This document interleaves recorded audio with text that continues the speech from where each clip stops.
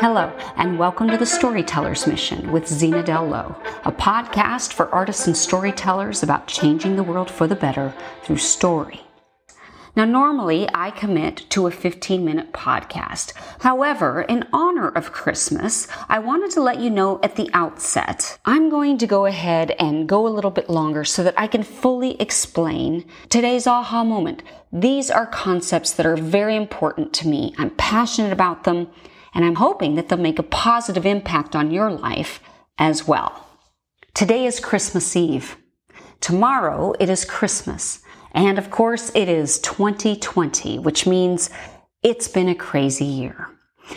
We also happen to be in the middle of a series on my aha moments.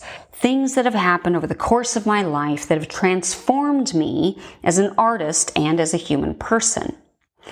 So it's interesting that all these things are coming together at the same time, and to me, it makes it appropriate to talk about something spiritual on this particular episode. But I want to say before I begin that I am not trying to convert anybody or get them to adopt my particular religious views. Instead, I want you to understand that what I'm about to share with you today is being shared because I believe I held some very false beliefs about God and about the way the world was really working. And if you're one of the ones that have been listening to this podcast since the beginning, you'll know that I'm very concerned with reality. I'm very concerned that we know what truth is, what reality really is, because I think it works itself out on a practical level. We don't have behavior problems. We have belief problems. We always act in accordance with what we really believe is true. So if we have false beliefs, then those beliefs are going to play themselves out in our lives in a way that necessarily is detrimental, because if it isn't true, then it's bad. So given that reality, I want to share with you a false perspective that I had about suffering. Now, part of the reason I'm sharing this with you is because I don't think I'm the only one who has thought this way about suffering. Suffering is a very important component of the human experience. It is the great common denominator of all human beings. No matter what we're going to face in life, we can be assured of one thing: we are going to suffer in some way. Therefore, it is appropriate for us to analyze what is suffering, where does it come from, and what is the purpose of it. Now, this is important because of what this concept has to say about justice. All of it has to do with this concept of justice. And we need to understand that because it very much informs how we interpret suffering, how we interpret the experiences that we're having. So before I start with suffering, let's talk about justice for a minute. What is justice? Well, justice is that thing in us that demands payment for wrongdoing. And by the way, we are all born with a very powerful, innate need for justice. I don't care who you are. I don't care if you're an atheist, if you're an agnostic, or if you're a die-hard Christian. You have an innate sense of justice that has been built into the fabric of your being. You feel strongly if somebody does something wrong, that needs to be paid for. People that do bad things need to be held to account. We cry out for justice. Our souls demand it. Okay, well, what does that have to do with anything else? Well, it has to do with suffering. For me, the suffering that I was experiencing in my life felt like justice because I believed deep down that I was being punished by God, that the stuff that I was experiencing in my daily life was a deliberate infliction by God, like He was putting His thumb on me and pressing down, causing me to suffer for the purpose of making me pay for my sin. That is what I truly and deeply believed. Now, I didn't necessarily even know that I believed it until I encountered the doctrine of suffering. But the marks of that belief were all over my life. We don't have behavior problems. We have belief problems. The markers of what I truly believed were all over my life. And I was interpreting my experiences through that perspective, which I came to believe were false. And here's how I came to believe that. So I encountered the doctrine of suffering. And what I discovered is that there are actually 3 categories of suffering. The first category is called calamity. Now, you're probably familiar with this term. Calamity is the random stuff. Calamity is suffering that is experienced as a result of just living in a fallen world.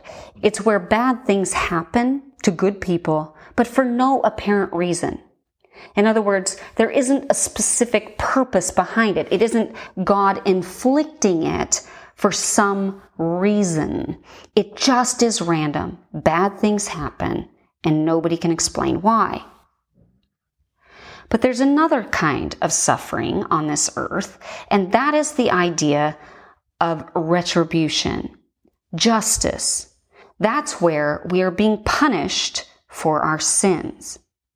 We know that if people are doing things that are wrong, they need to be accountable for those things. They need to pay for their crimes, right? They need to pay for their sin. They need to pay for the bad things they've done. They cannot be let off. They have to answer for whatever it is that they've done. That's justice, and we all believe in it. So, in our spirit, in our heart of hearts, we actually believe in this concept, which is why the definition of retribution actually makes sense to us. So retributive punishment is where the suffering is inflicted on us by God for the purpose of satisfying justice, for the purpose of making us pay for whatever it is we've done wrong. But here's the thing about justice or punitive suffering. Justice only wants what it is due. Justice never wants more than it is due, or else it ceases to be just. And we see this in our criminal system, right? If somebody commits a crime and they end up having to go to jail, what do they say when they get out? I paid my time.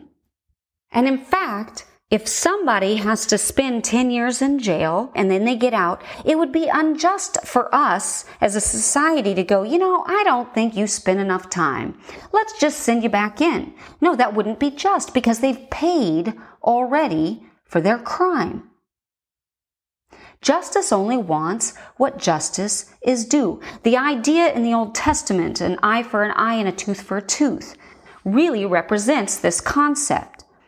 But the minute justice demands more than what it is actually due, it ceases to be justice. It becomes tyranny. It becomes unfair. Now, there's a third category of suffering, and this is called discipline or chastisement. Now, chastisement is suffering that is inflicted on us, and the purpose of it is for our own moral improvement. The purpose is to reform our heart. And the best way to understand this concept is to think of a loving father. So a loving father has children, and let's say one of his children, a daughter, has stayed out past her curfew. Now, she's broken a rule, right? She's broken a rule. And so a loving father will find a way to discipline that child, not to punish them for breaking the rule, but rather to reform that child's rebellious heart. And here's the interesting thing. The discipline that the father enforces is directly related to how rebellious the child's heart is. Let's say that the daughter comes home and she is broken. She's hurting. Something bad has happened. So maybe the loving father wouldn't discipline her at all because he might not need to. The child's heart might already be reformed. On the other hand, maybe it's a small violation. The child is only an hour late, but that child is in absolute rebellion, has a hard heart, is being completely stubborn and out of line. Maybe that loving father takes radical action and institutes a discipline that is far worse than the crime. And that is the key here. Discipline is not about justice. The purpose of discipline is to reform the child's heart. The purpose of discipline is to protect the child. Because you see, here's what happens. A loving father is not interested in punishing a child just to punish them for breaking arbitrary and unimportant rules. If there are rules in place, the rules are there to benefit the child. The rules are there to protect the child. So any violation of those rules, it isn't about the father's pride. It's about the vulnerability of the child. Father then, to protect the child, will try to reform the child's heart and get them to see that they need to obey. Because if they don't, they could get hurt. And the greater the child's resistance, the more discipline that the father may have to inflict in order to break through the hardness of that child's heart.